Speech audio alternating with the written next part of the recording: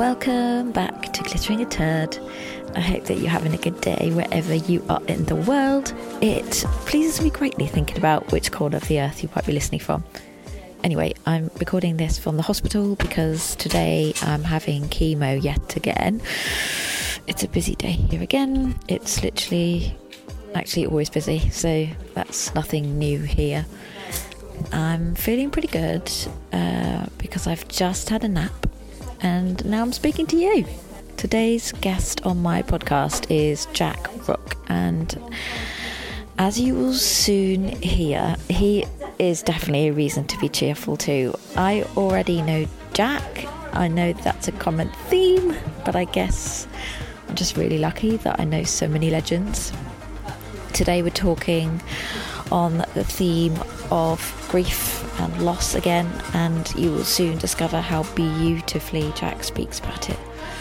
I don't want to say much more. I just really want to ensure you either read his book or watch the brilliant TV show he created for Channel 4 called Big Boys. I'm not lying when I say it's the best thing I've seen this year. So let's crack on and play today's chat. Oh, and please leave a lovely review if you're feeling generous after. Enjoy! Jack Rooke.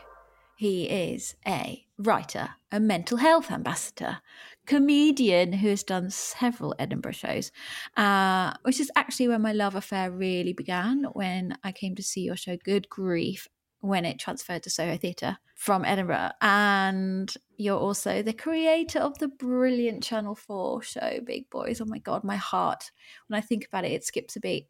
And I will say straight off, if you haven't seen it yet, please sort your life out. You have to watch it. It's the best thing I saw this year.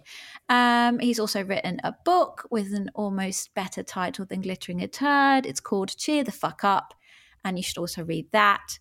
I should also point out that I know Jack because of a mutual pal legend called Georgette, and I'm so grateful she introduced me to you. I don't think we should explain any more about Georgette. We'll just leave her as this sort of fantasy creature that introduces people and creates true love affairs. So enough of Georgette and enough of the intro. Hi, Jack. Thank you so much for being here. I love you. Well, thank you so much, Chris. Straight back at you.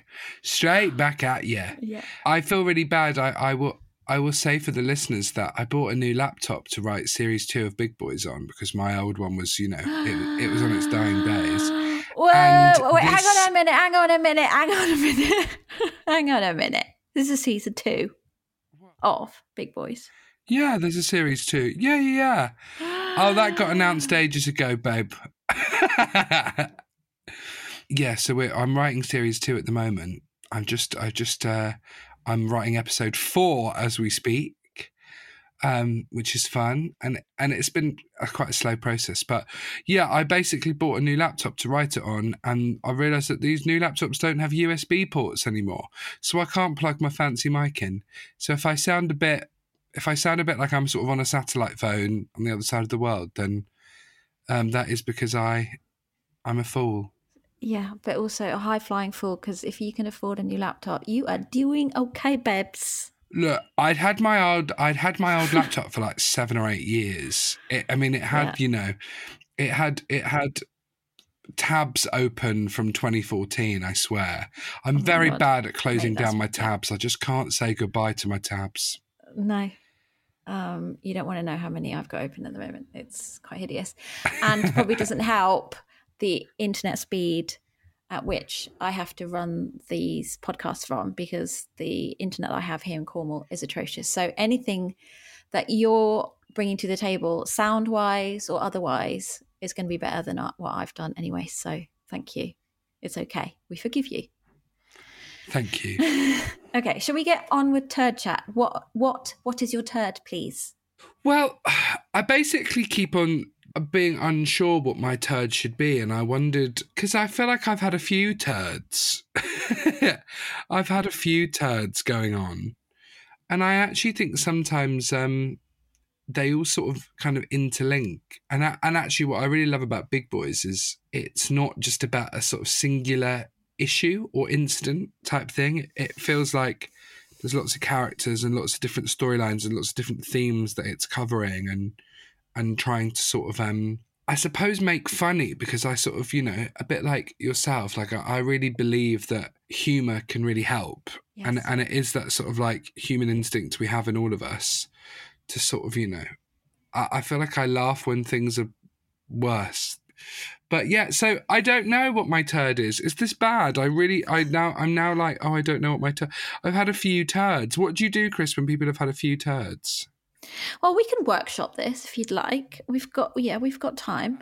I mean, when I obviously if I asked you to come on, I knew that you'd probably either pick from the fact your dad died when you were 15, or that's a good turd. You lost. Yeah. I mean, you peaked with that one. I did enter the turd arena with that one. Well, why don't we go with that one? Because actually it's something that it's the sort of turd that helped me deal with all the other turds, if that makes sense. Yeah. And it's the sort of turd that got me writing and finding all my coping mechanisms, and why I sort of enjoy, I suppose, having a creative outlet, and why I think I sort of try and encourage people to have one. But yeah, so my dad, Laurie, was a black cab driver. We were sort of like, I'm like a mini him, really. We look very similar. We both sort of got a sort of similar vibe, similar energy type thing. We spent a lot of time, like, especially when I was a teenager, like a lot of time together. I think he sort of, by that point, when he was in his sort of late 40s, early 50s, just really wanted to spend time with like a kid and not be working a lot. Because I think with my brothers, he just always had to work all the time and didn't really get much quality time with them. So me and him used to spend a lot of weekends together. We go bowling, 10-pin bowling every Saturday at the Watford Hollywood Bowl. A real shithole, Chris, a real shithole. But a place very dear in my heart. And he'd sort of take me into London a lot. There's a story in Big Boys about how one time he took me to Camden Market when I was about 12 or 13. And this bloke came over to me in this like Bob Marley t-shirt. And he was like, hey, mate, do you fancy an ounce of spunk? And I was like, no. And then like ran off. And I said to my dad, I was like, I think that man over there just tried to sell me some spunk. And he was like, I think you mean skunk. He's trying to sell you some weed, boy. Yeah. All right. Yeah. So we had a very like sweet, quite open relationship, really. And then he got diagnosed with kidney cancer very suddenly and then died 10 days later. I mean, it was as quick and swift as that, really. Kind of, I think the best analogy that I've always found for it, it's a bit like a magician ripping the tablecloth off a table, but rather than everything like standing up, just like everything just went really fast, really quickly, and it was hard to see it as reality because it was also quick. Like it felt like a magician had just made this mad thing happen. When he was first diagnosed, was there any sense of hope that he might get better, or was it a clear cut? It's already spread to all the places. He's very, very poorly. This isn't going to get better. Let me figure this out, because he'd been poorly for a couple of years, right? And he'd had a sort of another kind of symptom that they just basically weren't seeing as cancer. And then once he was properly getting examined and scanned and everything, they were like, yeah, this is cancer, and yeah, it has spread. So I felt like maybe we had like a couple of days of like hope, and then that very quickly got dashed type thing. It's so strange. I actually don't remember most of it. Like there's a little part of my brain that sort of locked it off, if that makes sense. And I suppose just because when you're a teenager, but also when you're kind of going through something quite traumatic, your brain is sort of constantly trying to figure out coping mechanisms and ways in which you can protect yourself or just sort of get through. And there's whole swathes of my teenage years and my childhood that I just don't remember, that like I am quite sad about at times, because I've got like a big brother's here are your best bits memory of being a teenager, but I don't remember some of the stuff that was just like, you know, a party or someone's birthday or a certain holiday. Like my friends are constantly telling me stuff that my mind has sort of wiped, I suppose, as some sort of protection mechanism. Is that because, do you think those moments where it would have actually been quite hard, you've blanked them because actually, as you were experiencing those moments that should have been fun, you were actually having anything but fun in your head? Yeah, I think so. I mean, like my memories generally start at uni when I left home, really. Okay. It was a very painful time, and it still is a very painful time, if that makes sense. That's something that I always try to kind of like articulate to people in the least scariest way possible, right? Because so much of this stuff, both being ill, which you know from your experience, and loving someone who's ill, and all the different angles in which you can come at it from. The biggest thing for me is to try to fear bust, because fear and being scared is what stops us from, I suppose, carrying on and finding and propelling towards the future type thing. Like, fear prevents the future; it traps you in either the present or the past. And I'm a real firm believer that, like, even if it's the hardest thing, which it is for lots of people, you've got to try and put one foot in front of the other foot, or else you're glued type thing. And it's still like painful now, and I still get, some of my friends who are in their, now late 20s, early 30s, they still have a dad to go to if they need like either money or advice, or they're planning this and they want this sort of person to help out, or even moving house, or like bank accounts, or all the like life admin. Like, I don't come from a family, I come from a very sort of like working class family who aren't, kind of clued up on a lot of the stuff that now in my world as a writer and creator and someone who's self-employed and trying to do this and blah, blah, blah. Like, sometimes I'm like, fucking hell, I wish I just had someone. And I do have, good friends, thankfully, and people that look out for me, which is great. But you do sometimes, you still want your dad. I always try to tell people when someone dies, like, it is shit, and it's going to be always shit, but in a more resilient way. Like, you will learn throughout the shitness, I suppose, to remember how much you loved someone, how sometimes how incredible it is to miss someone so much. Like, I definitely felt like when it was the 10-year anniversary of my dad's death a couple of years ago, I remember being like, God, I miss him so much, and I'm so glad I do. Like, what a beautiful gift to miss someone that much, that they can be gone for a decade from your life and you're still like, there's a power in that. And because it also values the life they had. And time is a concept I find really fascinating. I think it's why I've, like, as an adult, become a fan of Doctor Who. Because I'm like, I just find that, it's such an odd time. To me is like both like a real man-made construct, and it's also like the most natural thing ever. It's like, but it's a bit of both, like how we kind of talk about it or manipulate it or use it to attach it to our feelings or our emotions. For me, I felt really keen with Big Boys that it be set in a really clear time period, be set in the early 2010s, and to have all those pop culture references that are quite niche and specific. And people would go like, oh, but that stops it being like timeless. And, when people watch it in 10 years' time, they're going to have to try and remember these things. And I'm like, no, it doesn't. It makes it even more timely, because all of those things are part of the texture of everything that you remember when you're a bereaved person, or everything you remember when you go through one of those life turd experiences. Like, you remember who was on the X Factor, you remember who the Prime Minister was, you remember what songs were in the charts, it's like, for me, it's like an art piece. It's like, that's the permanence that exists in your memory. So that is timeless. Like, you can't edit that sort of stuff out. I do wonder, and I mean, this is going to be a question for later, but when we really get into all the glittery parts, and I think Big Boys is massively a glittery part here, but how much you had to fight to say, no, this has to stay true to what happened. Although, obviously, you did end up changing bits of your story, and I want to know about that as well. But like, it's Jack's experience of losing a dad and going to university and coming out and all that stuff that was true to you. How did you have to fight hard for that, or did you sell it in quite quickly?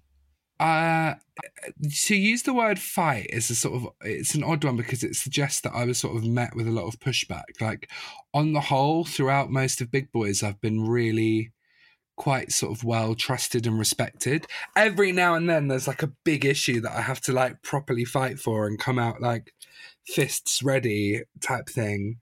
But on the whole, I think, I've been very lucky to work with producers and commissioners at Channel 4 who have been very respectful of it and have wanted to.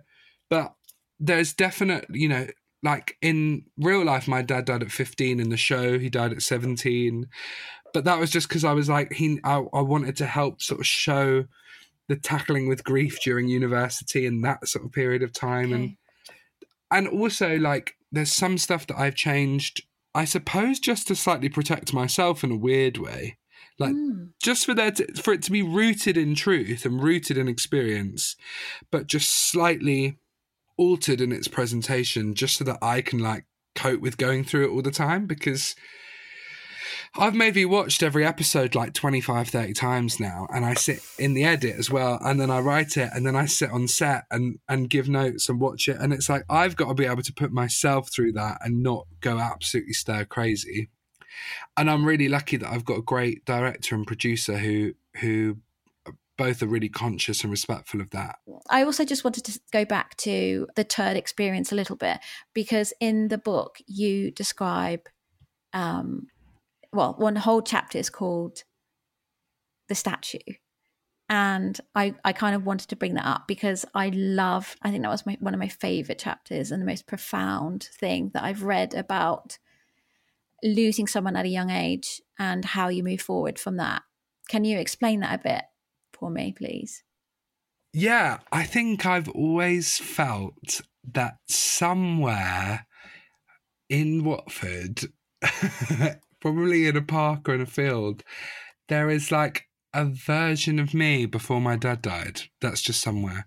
There is like a statue of myself at 15, somebody who didn't have that heaviness, who didn't have the weight of, I suppose, that realization of mortality, and that you lose your caregivers, you lose your loved ones, and there is a inevitability to that feels like a heavy lesson to learn at that age. And I think a lot of people who learn it at that age and younger and around their teens feel like there is you just become a different person instantly. I see that there's a version of me somewhere in a field in like a blue bomber jacket and Reebok Exofit high top shoes, who's just like at a festival without that heaviness, without that realization or that sort of profound knowing about the world. I love that you acknowledge that writing a memoir at the age of, how old were you when you wrote the memoir? I was 25. Yeah. And I mean, same with me, like writing my memoir at the age of 35, you just feel like an absolute wanker for doing it, because you're like, how dare I? Like, who the fuck do I think I am?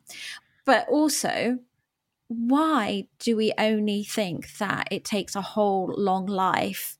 Like, why do we equate a long life with being able to say important shit or having learnt life's biggest lessons only when we reach, I don't know, what is the rule? 70 plus?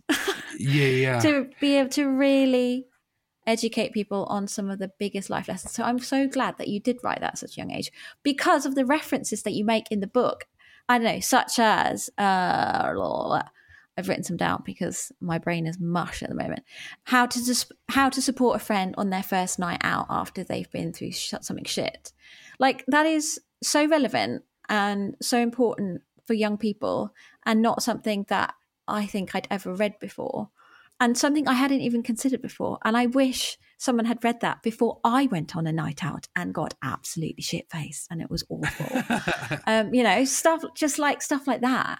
That's so nice of you to mention, because I really felt like I tried to remember all the times where I felt really lonely, I suppose. And I definitely remember, I think, having those things when you go on your first night out after something and you really feel vulnerable and you really feel lonely, and you can really go one of two ways. You can want to duck out early and be like, okay, I did a bit. I did an hour. Great, fine. That's enough. I'm ready to go home. I did it. At least I broke the seal and did it. Or you go completely the other way, which is you get absolutely rat-assed, and before you know it, you're running your mouth, you're running everything wrong. I was going to say you've got the runs. You might have the runs. Who knows? Danny and Big Boys did. So, you know, it's a really vulnerable time, but people don't ever, because of how clinical everything can be, nobody kind of, there's no advice pamphlet in the GP surgery of like how to re-socialize yourself in normal society after going through a period of isolation or feeling shit or whatever. So I wanted the book to be filled with stuff that felt authentic and modern and maybe representative of how it actually does feel to be a young person going through those experiences. Do you want to talk about other turds now and bring those into the picture? Because, you know, the book and Big Boys cover so many things. Like, it really, really does. It's absolutely not just about grief. Actually, what someone said, where was it? They described Big Boys as an ode to gay, straight, male friendship. And I thought, yes. Yeah, I never sort of just wanted it to be just a gay show. Because, like, weirdly, one of my turds isn't really, you know, I know for a lot of people, like, coming out and that whole experience is really difficult and tumultuous. That isn't really my experience, so I can't sort of claim that, if that makes sense. And I actually sometimes wish, I mean, this is maybe me, like, slightly siding on my provocative bit of my brain, but I wish that some gay men would sort of, you know, be a bit more honest and open about the fact that actually a lot of white gay men now have a much easier experience than other queer counterparts. And sometimes I feel like we don't need as many coming out narratives now. What we actually need is to see, like, queer people living lives, even boring, normal lives. I certainly feel like the stuff that I've sort of had to deal with also, like, other people, and, you know, I've had some of my closest friends have had really, really difficult mental health issues and you know, illnesses, and, you know, I lost a very good friend when I was 21 to suicide. And at that point, I'd already been an ambassador for Calm for like 5 years or whatever, like, and that was a really odd experience to have had to, I suppose, because I'd had a friend who, me and him had spoken a lot about mental health and a lot about mental illness and suicide prevention, etc.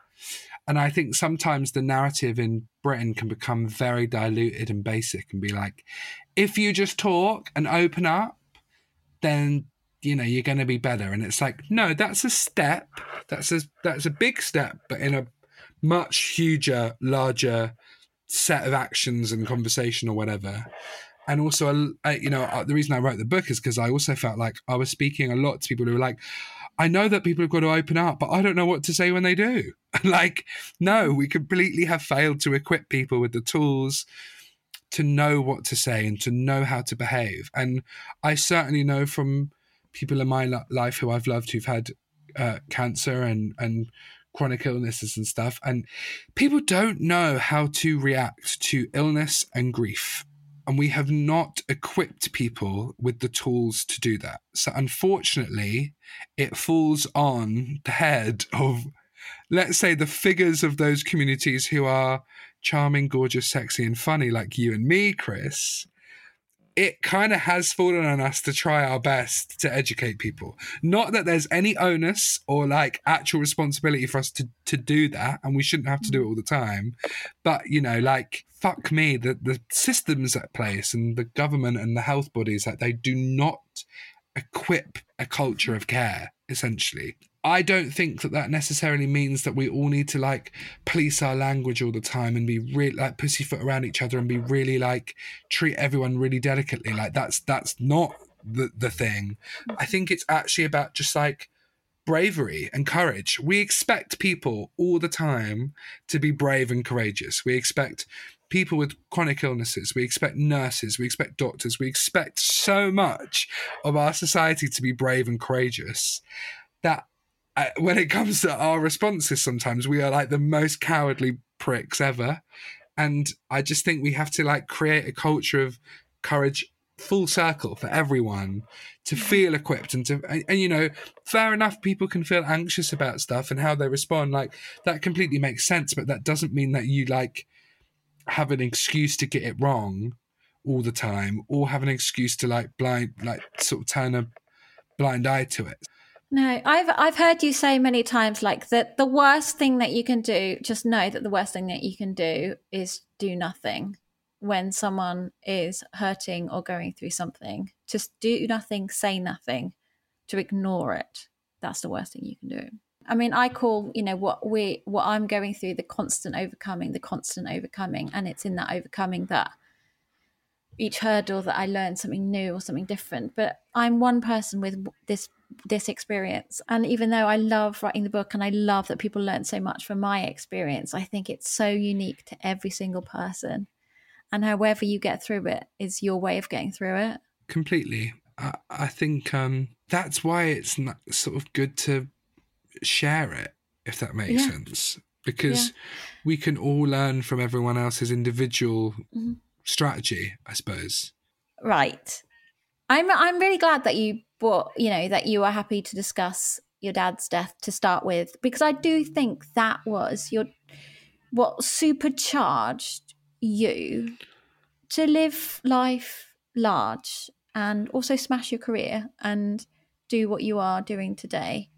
I'm just wondering, what are you most proud of? What am I most proud of? I've got two answers. My jokey answer, which is not a half jokey answer, is that I'm most proud of filming episode 6 of Big Boys and a Harvester. I just was really like, when I found out that Harvester said yes to us filming there, I was like, oh my God, I've smashed it. And then just because I was like, to film a scene at the Harvester salad bar just felt so like perfectly reminiscent of like a certain working class experience that I felt like, you know, we needed to see on screen. Then I was also really proud that like Big Boys went on Gogglebox, because Gogglebox to me is like, it's my favorite TV program. It's what got me through those COVID lockdowns.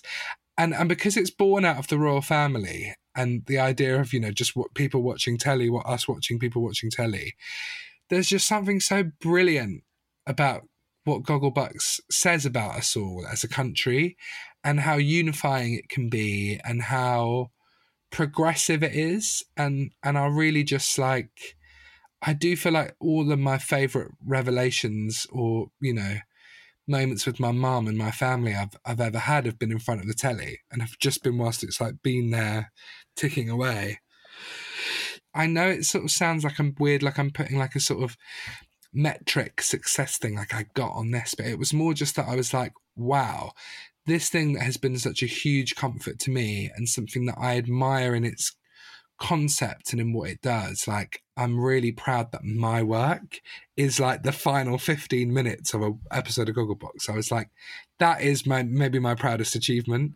I'd love for it to be like something else that's a bit more, you know, moral of the story, like, you know, I'm really proud of stuff I've done with Calm and how it's grown. And I'm really proud of lots of my friends and like there's loads of stuff I'm proud of, but I do just think that Gogglebox to me was just like a moment, a real emotional. I remember I had all my mates around to watch it and we just all sat there with our like mouths open. And my friend Nicola, who's in Derry Girls, was just like, because Derry Girls never got on Gogglebox. Loads of comedy shows don't get on Gogglebox because comedy's so subjective, so it's quite difficult to gauge a sort of communal reaction or stuff like that. And so for Big Boys to make it on there, I honestly just think it was like my proudest achievement. I'd be too.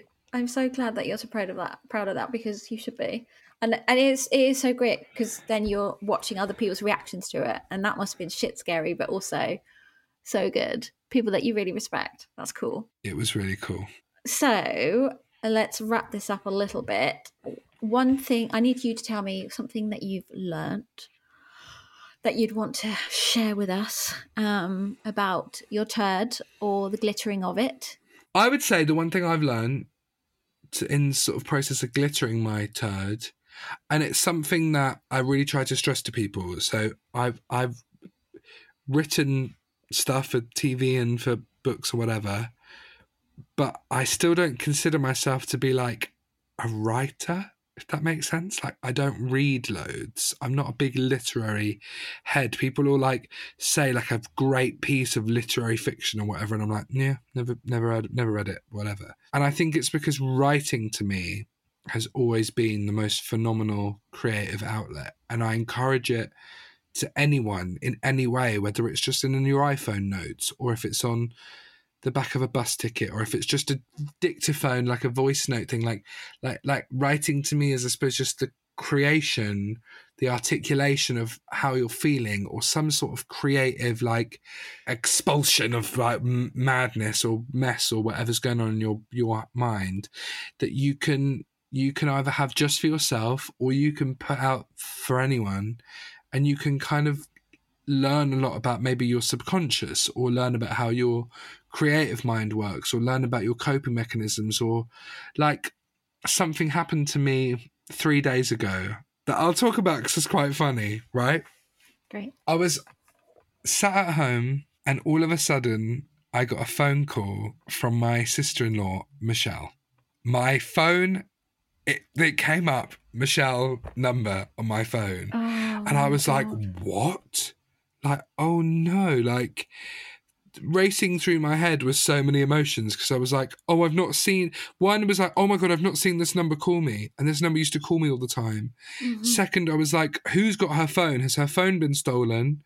And like, whatever. Third, I was like, maybe her phone number's been assigned to someone in like, I don't know, some tiny state in America, and they're calling me from it. Like, they've got, my mind was like racing at 150 miles an hour.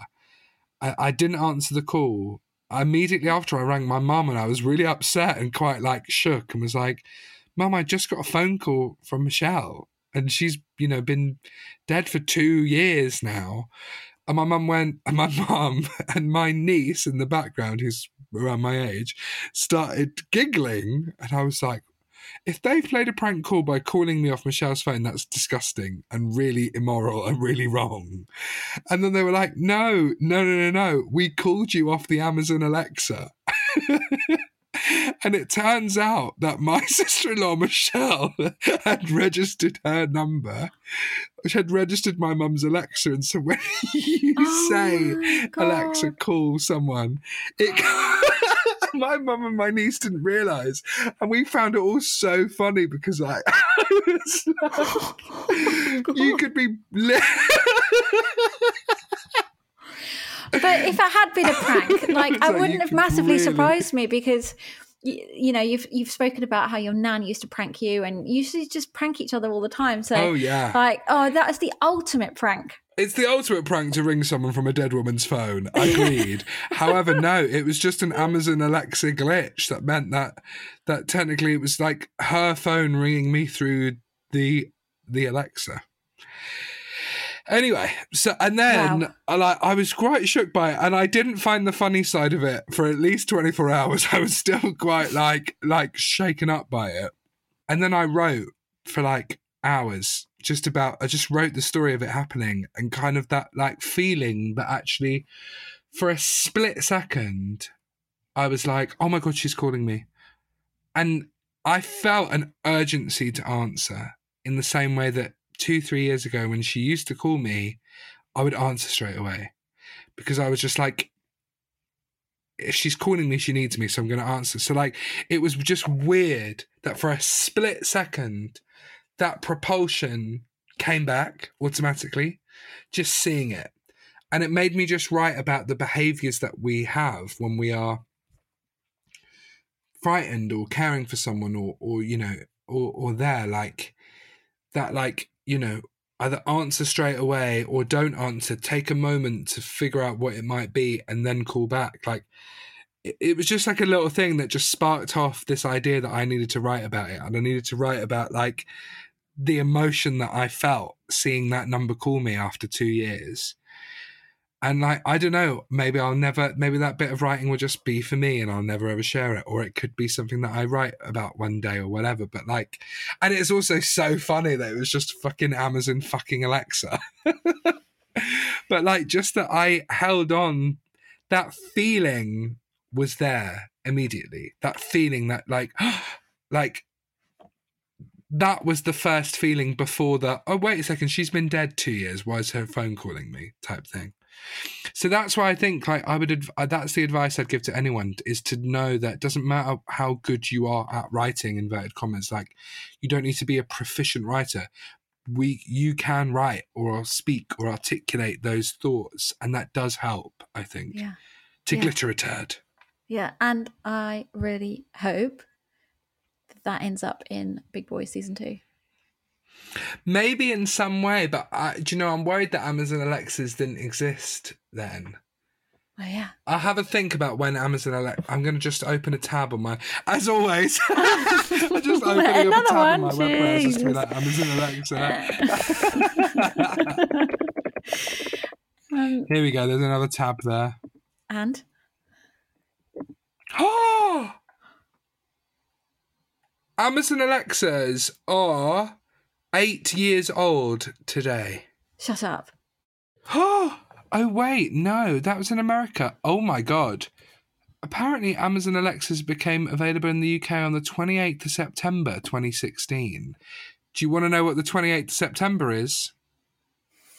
The day my dad died. Shut up. Okay, I think these are two strong signs. that actually dead people can talk to you through Amazon Alexas, essentially. I mean, that is our future. That's what we're looking at. I'm so, like, that would never have, like, just for you to have that visceral feeling of, that gut lurching feeling of, shit, her name in front of you, like that, wanting to hear her voice, but knowing, like, because, you know, life doesn't work like that. She's not going to be alive and you're not going to hear her. So how do you deal with that? Like that, and then to write it down is great. But now, do you think? Yeah. Now you are obviously right. So you've just—I know this is going off on a tangent, but I'm just interested to know because you say you were so desperate. If she had been alive, you'd be so desperate to answer straight away because there would be a sense of urgency because she was unwell and you deeply cared about her then, and you needed to know that she was okay. Do you feel like that about all of your friends now because you have seen the fragility of life? You have seen that would that hang over your head if you didn't answer a mate's phone call now because you were busy doing something? Or like how does that play out in other relationships now? Well, it's a really good question because, certainly having gone through that with Michelle and having lost a friend to suicide, I'm now constantly worried about all my friends all the fucking time. If they're having a bad time or they're having a low time or they let me know, I'm always like overly paranoid and overly worried. So it definitely has like a lasting long-term impact. Hugely so, and that's something that I still have to sort of deal with and tackle now. You know, I can really get myself in a bit of a tiz worrying about someone. I guess what I think you've probably gotten to is without really knowing, but I know it because having dealt with a terminal illness for so long, it's like you can decide so much easier, like you can cherish things like in a new way because you have seen that fragility. But not, I think if you can find the sweet spot of not constantly worrying about them and not ignoring them and regretting if you missed that last phone call, but having this middle bit where you're like, I cherish these humans in my life because I know that their life could end at any point. And similarly, you should cherish your own life. But, you know, I say this time and time again, why does it have to take something as awful as your best mate dying when you were 21, or like me being diagnosed with breast cancer at the age of 23, for us to like actually get to the point where we're like, this is what matters? Isn't it annoying? Yeah it really is. I mean, and I mean, like, this is, I suppose, why like we're putting so much time and dedication into trying to make sure that people don't get to that stage. It's annoying for us. and you know, I also like can't imagine what the annoyance is like for you, and you know, I tried very hard to try and imagine what the annoyance was like for Michelle and for my friend who was struggling with mental illness and stuff like that. But it's I think, you know, most of life is about sharing the lessons you learn and getting that back in some way. Okay, right. I mean, I could speak to your day. I'm sorry, I'm banging on and keep asking you questions, but this is something we have to cover. One thing, tangible or mythical or otherwise, that has helped you to glitter your turd. Broad City is a TV show that is just my favourite TV show. Have you watched it? No. So you said tangible, so I feel like I could mention a TV show, but there's a show called Broad City that you can watch in the UK. I think right now you can watch it on Amazon if you've got like a Paramount Plus subscription. It's quite difficult. It used to be really easy to watch and now it's becoming quite hard, but it's about two girls in New York called Abby and Alana who basically just get up to all sorts of mischief together and they're best mates, and it's the biggest inspiration behind Big Boys. Chris, I will try and get a way for you to watch it because it is what sort of like inspired me the most. And it's really just about like two girls having fun and having like going through sort of silly experiences alongside the heavier stuff like realizing you're queer or whatever and being a woman and fucking the politics of that currently in America. Like it's just, yeah, it's a brilliant show. I would 100% recommend Broad City. I think it's helped me glitter at least two of my turds. Amazing. I've made a note. Thank you. Right. We're now going to listen to one of my listeners called Rhiannon about how they have glittered their turd. Great. Hi Chris, my name is Rihanna and I am 24. My turd is that when I was 20, I began receiving therapy for general anxiety disorder and OCD, which were both linked to an overwhelming fear that my mum would die of breast cancer. This fear was grounded in the knowledge that my maternal grandmother had died of breast cancer aged 39 when my mum was 14, and I'd convinced myself that the same would happen to her. Ironically, a few weeks into my therapy sessions, my mum was diagnosed with stage 2B breast cancer. It was the worst day of my life. She had a double mastectomy and is still clear 4 years later. So aside from that being a massive amount of glitter also came in the form of an understanding of breast cancer and the ways it can be detected early, both of which have empowered me to overcome my fear. I now no longer see cancer and breast cancer as a death sentence, but instead something that needs to be understood and shouted about so loudly. I'm now the loudest advocate for checking chest, especially at this age when you're told that it's unlikely, and Copperfield has literally changed my life. I will also receive mammograms from the age of 30 due to my family history, and words cannot express how grateful I am for this. Oh, wow. Wow. I talk about like knowledge being power all the time, but like knowledge is power. That sense of like control that we feel is so unattainable when it comes to cancer, it does exist. And I think her just having that knowledge and seeing her mum survive and thrive with it is crucial. It's incredible. And also, you've created or helped create a network and a framework and a tangible thing in Copperfield that can enable people to utilize that knowledge and spread it. Like, yeah, it's a charity and it's got some sort of, you know, strong, simple, clear messaging, but it's also like a community and a broader sort of sense of somewhere that people can go. Like, yeah. Thank you. Incredible. Thank you. Right. This is literally the last thing. Have you got a drink nearby?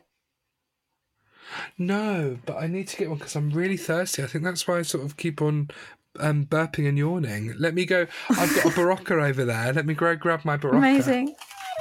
Great. As in a Barocca, in fact, you can't hear me yet. As in a Barocca that you've diluted in water? Yes, baby. Same.